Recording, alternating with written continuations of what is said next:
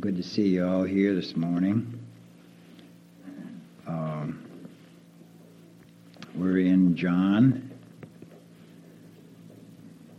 We're going to be preaching to you in the book of John from chapter 20, John 20, and verse 30 and 31.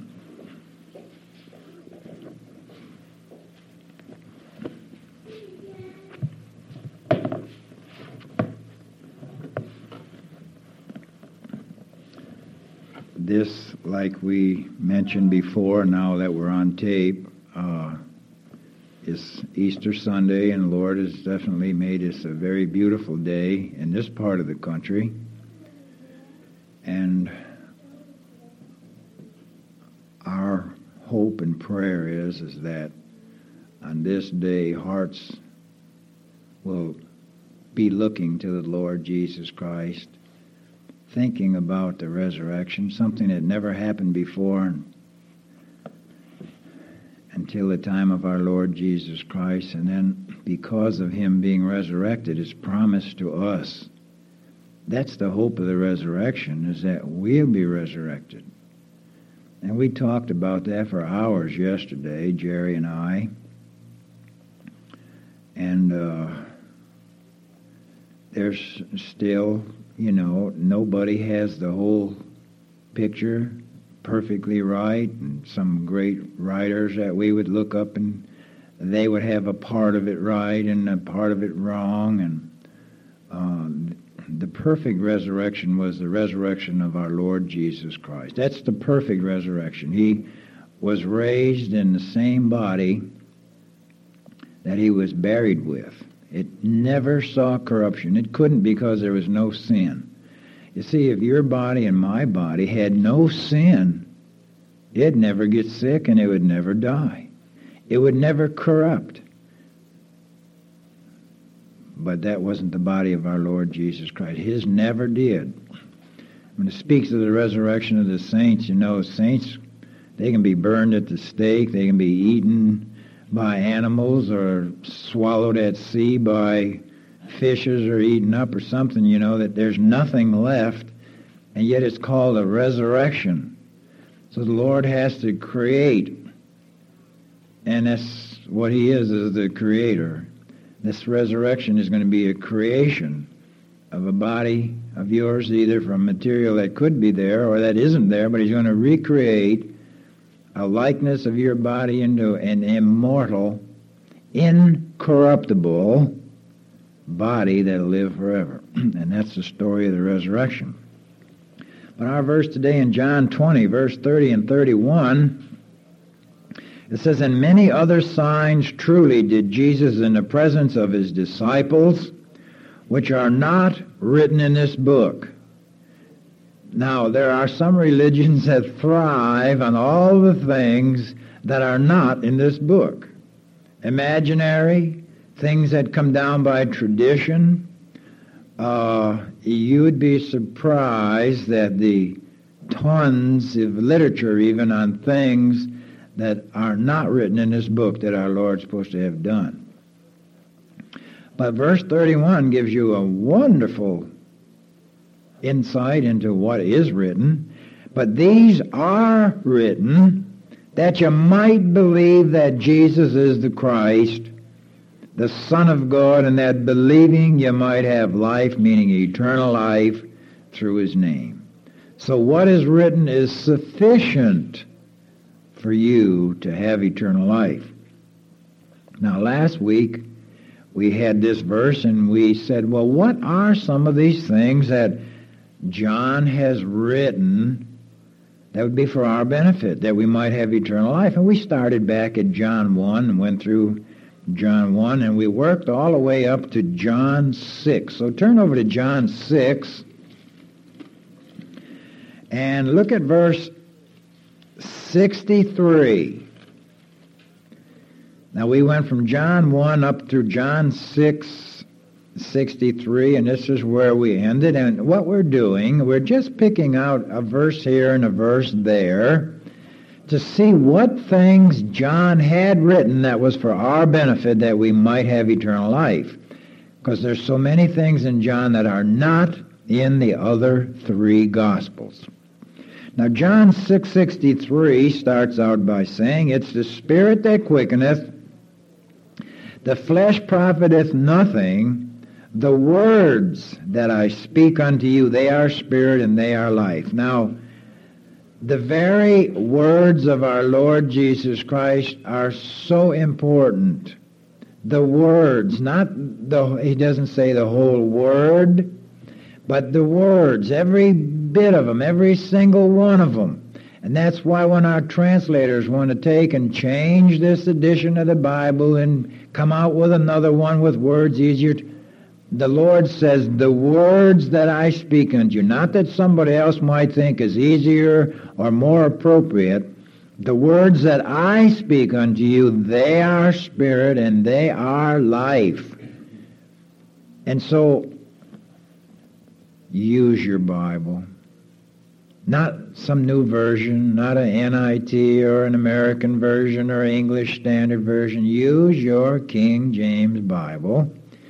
It's the original for English-speaking people. And God knew that at the end of the age, English would be spoken all over the world. Everybody speaks English. So everybody ought to be able to read English. And the Lord knew that. But there doesn't have to have one thing changed in this book. Not one thing. Not the these or the thous. You don't stumble over that. In fact, that's the language of prayer. All right, let's go on a little bit further to the next two verses. 64 and 65.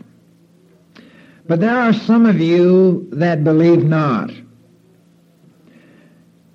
Now, John adds to that. See, that's where the words that Christ said. Then he says, "For Jesus knew from the beginning who they were that believed not, and who should betray him. And he said, Therefore said I unto you, that no man can come unto me, except it were given unto him of my Father." You know what this is? This is reverse English on election. You see, people don't like the doctrine of election taught in God's Word, that God knows everybody that he died for. It's described to you in John 17 as everyone that the Father gave to the Lord Jesus Christ. It's a separate people. It's a peculiar people. And we have what we call fundamentalist groups, call themselves sovereign grace preachers. And they will hold up to the sovereignty of God to one point, though. There's one point that they want to exclude, that God does not know whom he died for. Now, if there's one important thing in all of time and all of God's dealings, it has to do with the death of the Son of God. He spared not his Son. And for him to do it for unknowns and not to know who he died for is ridiculous. He's called our advocate. That's like a lawyer. Does a lawyer take a case when he doesn't know anything at all about the client? Doesn't know anything? Why, when a lawyer gets through with you, he knows you better than you do. And the Lord Jesus Christ has known everyone he was going to die for long before the world was even created. You see, this Bible tells you things that are so beyond your comprehension and reasoning.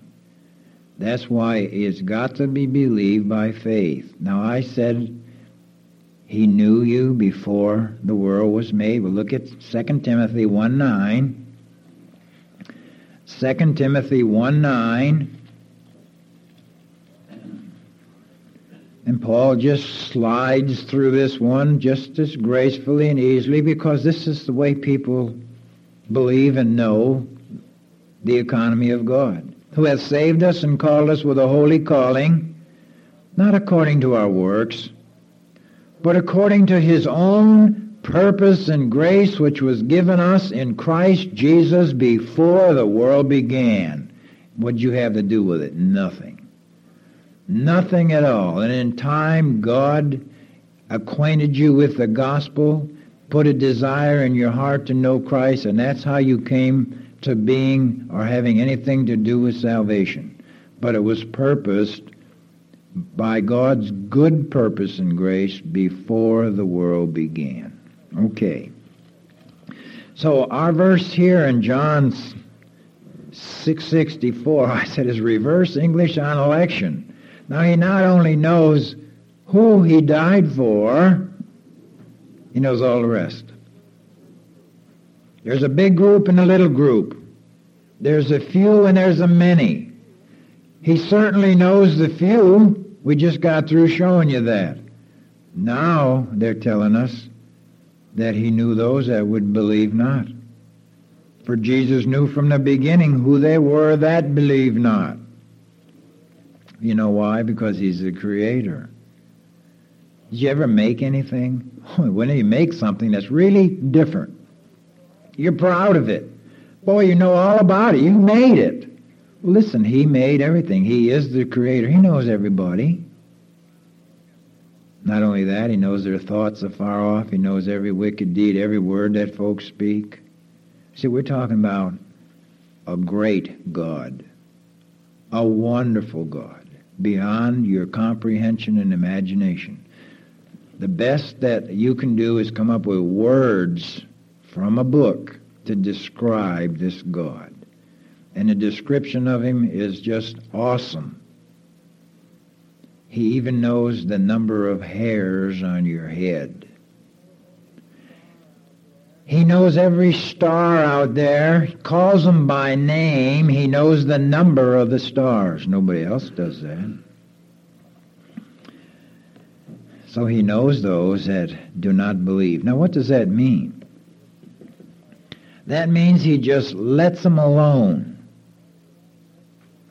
That's interesting, huh? All God has to do for any individual to go to hell is to let them alone. Don't interfere into their life. And for those that God's going to save, he interferes into their life. The Holy Spirit will take part of God's Word, take it home to their heart, and reprove them of sin, righteousness, and judgment. That's God's work. He knows everybody. And so when we come to verse 65, the Lord previously had said that no man can come to me except the Father draw him. That was in verse 44. Now he reiterates that statement and says, therefore I said unto you, that no man can come unto me except it were given unto him of my Father. We have all of mankind lumped together, coming from Adam. All sin. All have sinned and come short of the glory of God. There's none righteous, no, not one. What happens to those that come to Christ? Well, he draws them. Draws them out from the sea of humanity and gives them a desire for Christ and eternal life. That's what he says, but it has to be that way. It does not originate in your heart or in my heart. Okay. Let's look at John 2:24 and 25. Just back up a few pages in John. Because here's another scripture that said Christ knew all men. Let's read verse 23 also along with it. Now when he was in Jerusalem at the Passover, in the feast day, many believed in his name. Well, that's supposedly in this day and time sufficient for salvation.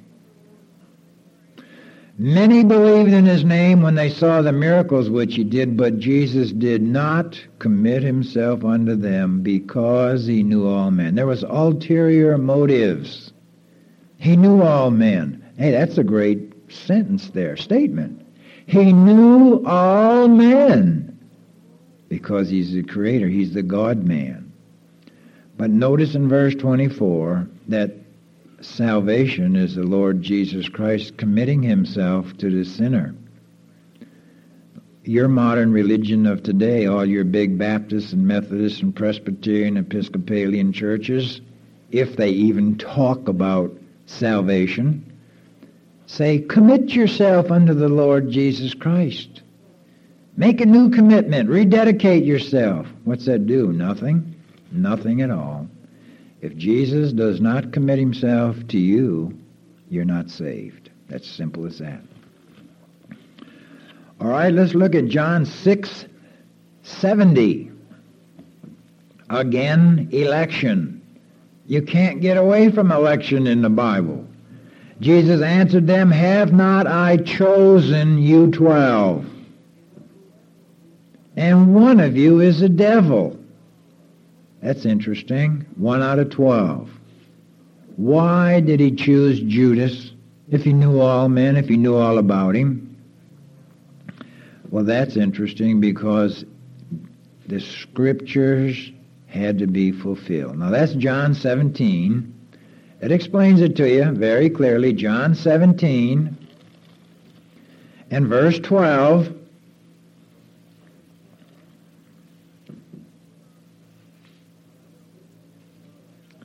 While I was with them in the world, I kept them in thy name, those that thou gavest me. I have kept, and none of them is lost, but he did give him a devil. But the son of perdition, that the scripture might be fulfilled. And there were scriptures that said that his own familiar friend was going to betray him. So that's something that John wanted you to know, that the Lord chose 12 and one's a devil. He spoke of Judas Iscariot, the son of Simeon, for it was he that should betray him, being one of the 12. He was selected for a specific job the same way Pharaoh was chosen, and his heart hardened to bring glory to God. Next chapter, John 7:7. We'll progress and see something here now that John wanted you to know for your benefit. He says, the world cannot hate you, but it hateth me, because I testify of it that the works thereof are evil. You see, every system in the world hates not only Christ, but they hate his word. But you see, he explains to you why the hatred of the world is there, because he testifies. But what about the world? You see, the world is not geared toward holiness. The world is not geared toward anything to do spiritually in any of their systems. Whether it's education, whether it's political, whether it's religious. Then the religious systems are the most damning to people because they are taught falsely. He says, I testify that the works thereof, anything in this world is evil. Your greatest blessings to you physically are generally hindrances to your spiritual life. I was talking to Jerry yesterday about people that have talent. Now, anybody that has a great talent, they never come to Christ. They don't need him. Their talent is their God. We're looking at professional baseball, football, basketball players. Some of them, you see on TV with a profession of faith. But their talent, the talent that these people have, keep them from ever asking for mercy. We have people who have talent in music. You see it all over your TV. Great singers, great soloists. They just make their millions of dollars in their concerts and never call upon God. So that talent is a curse to them. And anything in the world that you set your heart and affection upon is going to be a curse to you.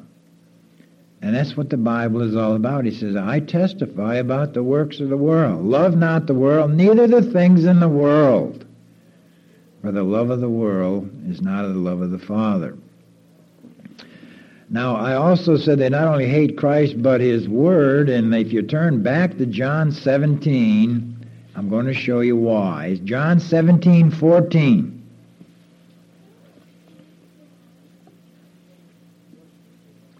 And John 17:14 says, I have given them thy word. Now that's a very simple thing, you know. I've passed out this Bible to you, and the world hath hated them because of the word. That's right. Well, it's not because you own the word. It's not because you put it in your bedroom and hide it. It's because you read it and fashion your life after God's Word. You're not ashamed of it. That's when the world's going to hate you. But you can have this book, you can have one in your car, you can have one in the living room, one in the bedroom, one in the bathroom. As long as you don't read it and don't abide by it, nobody's going to pay you any attention or hate you. The world's going to love you if you're going to be just like them. But His people that have His Word, the world's going to hate them. Because they're different. They're following the Lord Jesus Christ and His instructions for life, and therefore the world's going to hate you. It's just normal. All right, now let's look at John 7:37. We're going to progress a little bit, see some of the things that John wants us to know. And in verse 37, it says, in the last day, that great day of the feast, Jesus stood and cried, if any man thirst, if any man thirst, let him come unto me and drink. Can you see the picture? An individual like you and me, a human being, standing in front of a large crowd in a religious temple and saying, if any man thirst, let him come unto me. Oh. You see, like I told you in the Bible class, you could have lived when the Lord Jesus Christ lived, and you could have seen Him. You could have shook hands with Him. You could have sat there in the temple and listened to Him. But you would not have believed anything He said pertaining to Him being God. Because your natural affections, your natural senses are totally against such a thing as a human being being God. That's why they didn't believe. The only persons that ever believed in Him had to have that revealed to their heart by God's Holy Spirit, the same as it's done today. You have a greater advantage than people who saw the Lord Jesus Christ because you have the completed Word of God. You've got the whole story. You've got no excuse.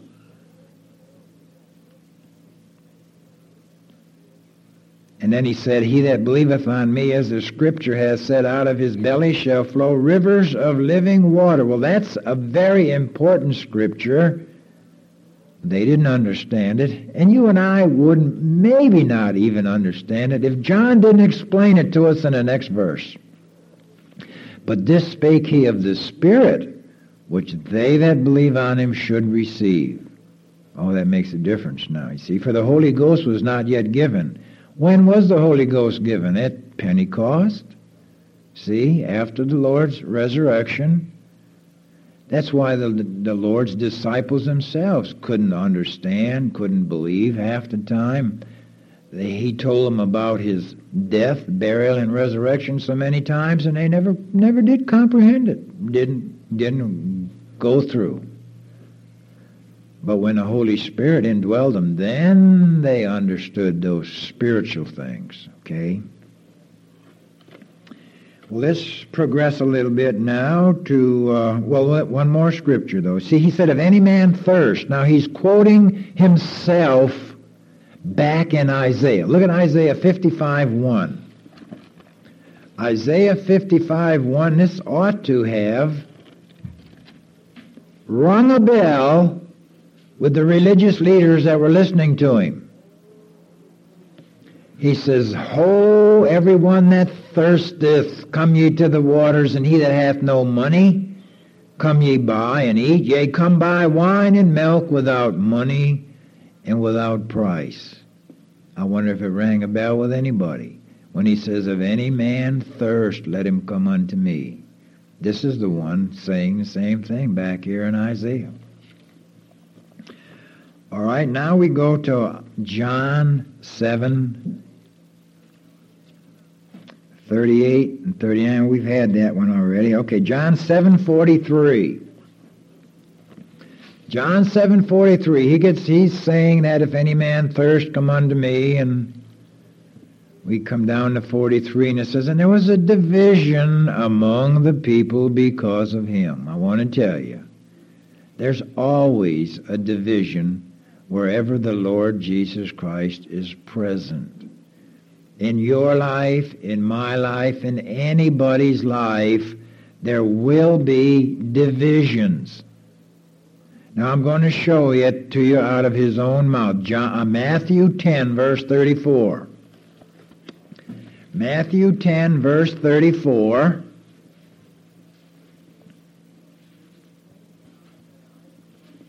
He says, think not that I am come to send peace on earth. I came not to send peace, but a sword.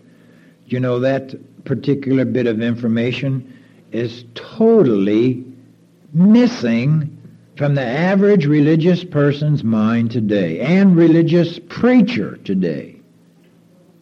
He says, I come not to bring peace, but a sword. I'm come to set a man at variance against his father, and the daughter against her mother, and the daughter-in-law against her mother-in-law. And a man's foes shall be they of his own household. Is that division? Yeah, hey, that's division, all right. And he that loveth father or mother more than me is not worthy of me. And he that loveth son or daughter more than me is not worthy of me. And he that taketh not his cross and followeth after me is not worthy of me. And he that findeth his life shall lose it. How? Dead to the world. Forget this thing in the world. Forget your friends. Forget your family. Come to the Lord Jesus Christ for eternal life. And he that loseth his life for my sake shall find it. Don't mean your corporal body. You're going to have to go out there and get crucified or stabbed or shot. It means the affections of your life switch to the Lord Jesus Christ, and then you have eternal life. So we find he caused divisions. Now look at John 7:50. An interesting bit of information that only John wanted you to know. Nicodemus saith unto them, he that came to Jesus by night, being one of them. You see, Nicodemus finally was saved. The Lord saved this old boy. He's a Pharisee. We find him in John 3, very ignorant of anything spiritual.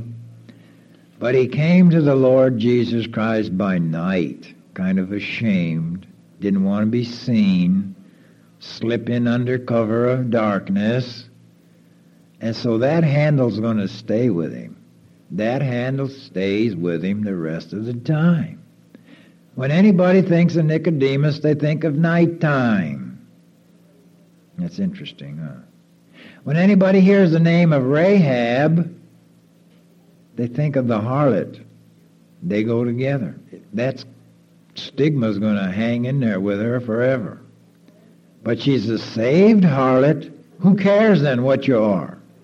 Who cares if Nicodemus came by night as long as he got to Christ? That's the great thing. John just wanted to mention it to you. Nicodemus stood up for the Lord Jesus Christ when the others wanted to kill him. He says, doth our law judge any man before it hear him? and know what he doeth, and then they all jump on him. Well, who are you? Are you out of Galilee also? Search and look, for out of Galilee ariseth no prophet. Well, John wanted you to know that. Now go to the 8th chapter of John and look at verse 12.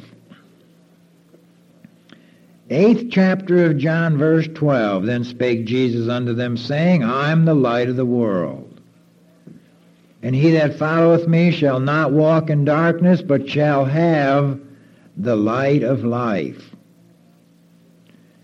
Very interesting bit of information there for an individual, a human being, to say that they are the light of the world. Now, why would his light be any different than any other light? Well, because he said they wouldn't walk in darkness anymore. Well, what darkness you talking about? Nighttime? No. You see, this is a spiritual book. Turn to John 3:19. John 3:19. Let the Scriptures teach you. Show you what's in here. This is his conversation with Nicodemus, too. He says, and this is the condemnation, that light is come into the world, and this was the knowledge of the Lord Jesus Christ, God's Son. And men loved darkness rather than light, because their deeds were evil. Men love sin, okay? Where are your gayest, most happy, wonderful moments on TV? They're always in a bar room. It's the wonderful, good-looking young people with their light beer. They always are. It's the happiest bunch of people you ever did see. It's not like that in a normal bar room. You go into any bar room, you see the most downcast, belligerent, obstinate, stupid-looking people you ever did see. But not on TV. Hey, he wants you to drink beer. So look at these handsome people. But you know what? They love darkness. That light that you see, that great happiness, is darkness. And the Lord says in our scripture in John 8 that if you follow me, the light of the world, you won't walk in darkness. And that's why I tell our people they're not supposed to be in places like that. Not supposed to be there. That's darkness. The happiest, gayest moments in life are darkness, according to our Lord Jesus Christ. And you follow him and you shall have light. In fact, it says it's the light of life. What kind of life? Eternal life. People, as long as they're living in God's breath, are not concerned about eternal life. And it's the most important thing for every individual to be concerned about, because you are the one involved. All those teachers at that school that I've been at, they're involved in eternal life, and there's not a one of them can stand up and tell you one thing about eternal life, because they've never learned it, they never care to learn it, and they think it's foolishness. Eternal life is the most wonderful gift from God himself. And that's the reason you're here, is to learn about eternal life and to gain it by seeing that you can't earn it. You can't work it up. You're forced to look to a substitute who can give it to you. And then you find out that that substitute loved you from eternity and didn't have to die but did, didn't have to suffer but did, didn't have to keep the law perfectly for 33. Can you think of that? You can't keep it perfectly for an hour. And he kept it perfectly so that he could give you eternal life. You see, there's a little bit more to it than that. He had to die for you to pay for your sin. Now the two things are accomplished. He's capable of giving you eternal life because he earned it, And He paid for your sin. So why doesn't everybody come to Him? Well, I'll tell you what. The world just is not interested in their own soul. Nobody. Unless God, the Holy Spirit, gives you that desire and touches your heart and draws you to Christ. That's the teachings of the Scripture. That's the teachings that I know of from experience. I know how God drew this old sinner to Him. I know how He made me very, very willing to part with everything I have, leave my family, all the friends in high school, in several high schools in several parts of around Buffalo, New York, leave everything and come down to sit under a ministry as a lost sinner and want the Lord Jesus Christ to save me. Of course, I didn't know. I didn't know it was going to be quite a long, drawn-out process because I thought it was going to be that easy. If I did those things, if I made myself very, very willing, that certainly the Lord is going to save me right away. And I had in mind that maybe I would then go back to school and study to be a minister. That didn't work. Then the Lord began to show me what kind of a sinner I was. And 16 years later is when He saved me. After I had given everything up, dedicated my life and paupered my life. When me and Miss Connie got married, I had to borrow $300 from my mother to even get a few shreds of clothes on my back and have something to start out a wedding. But nothing you do earns or merits salvation. It's when you really become earnest and you cry from your heart to the Lord for mercy. Lord, be merciful to me, the sinner. If you're not going to save me, you might as well send me on to hell because I'm just going to get in somebody's way. And the Lord speaks to your heart, I died for you. You can't explain that. Nobody's going to believe that the great Creator, the God of all creation in the universe, is going to speak to your little, simple, individual, sinful human heart. He does. I want to tell you that. God works with individuals, not churches, not in groups.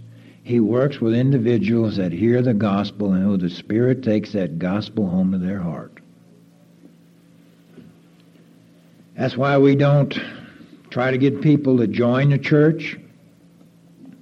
Don't even try to make them feel that friendly. And we want people to come. We want them to hear. But they're not coming here because we're the nicest people in the world. But we want to preach the gospel to them and be true to their souls. It's a one-on-one proposition. And it has nothing to do with coming to church or reading the Bible all day long. It's you as a lost sinner coming to the Lord Jesus Christ. Okay? You got that part? Well, let's look at John 8:23 and 8:24. In these two verses, we're going to find the great I Am. Who's the I Am? You remember when Moses was trying to beg out of going down and representing God to the children of Israel? And he says, who am I going to say sent me? The Lord says, tell him, I am sent you. All right? Now look at these two verses. How many times the Lord Jesus Christ says, I am. He says, and he said unto them, ye are from beneath, I am from above. Ye are of this world, I am not of this world. I said therefore unto you that ye shall die in your sins, for if ye believe not that I am, he italics, so you can read it as a sentence, ye shall die in your sins. The Lord Jesus Christ is the I am of the Old Testament. He is God.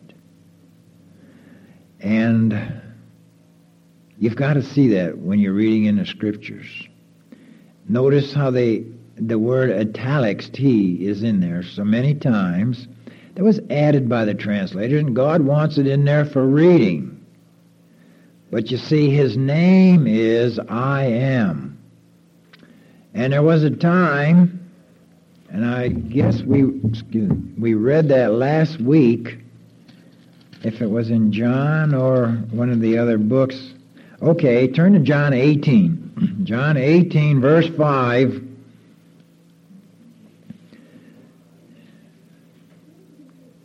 Verse 5, they answered him, and in verse 4, Jesus says, Whom seek ye?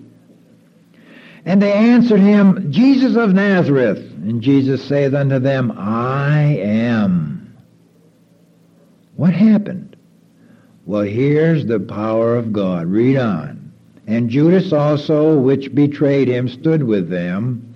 And as soon as he had said unto them, I am, they went backward and fell to the ground. A whole rebellious, bloodthirsty mob of angry men were laying there on their backs. He said, I am. When he told that to Moses, he said, Take off your shoes, you're on holy ground.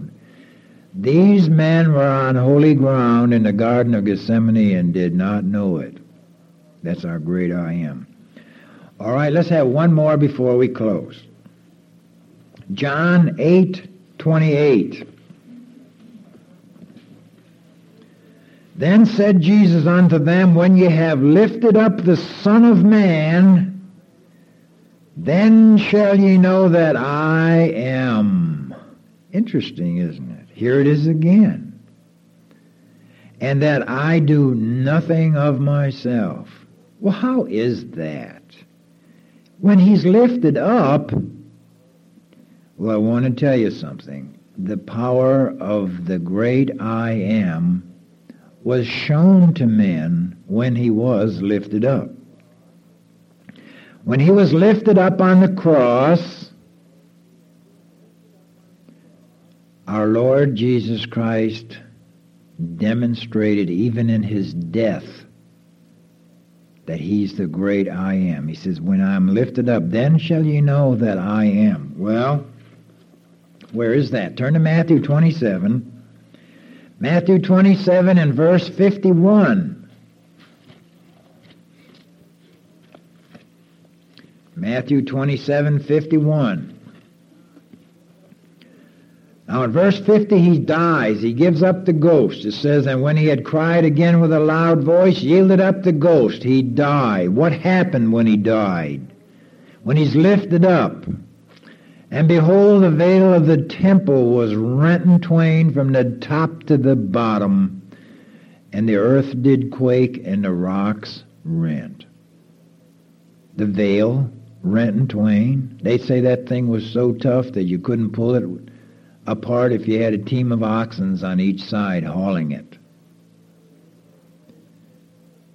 And a great earthquake, and rocks were broken. And then there's something else, the next verse. And the graves were opened, and many bodies of the saints which slept arose. Interesting. Who can do that? Just the I am. When I'm lifted up, all men shall know that I am. At his death, it was majesty in misery. Our Lord Jesus Christ showed that he was the Almighty God even when he died. Well, we're going to run out of time. I'm not going to go any further with things that John wanted us to know in his book, but we'll continue on next week. And any of you here that want the beginning of this message, I've got the tapes for you in the back. You can take it and play it as you're on your way anywhere. Things that John had written. He said, these things are written that you might know that Christ is the Son of God and believing in him that you might have eternal life. Let's bow our heads. Father, we thank thee for this morning hour and ask thy blessing upon these simple words about thy wonderful written word. And as much as we've said about it, it still hardly scratches the surface of spiritual truth. Lord, make these things real to our heart. And again, we ask for protection on the highway. We pray in the name of our Lord Jesus. Amen. Okay, you're all dismissed.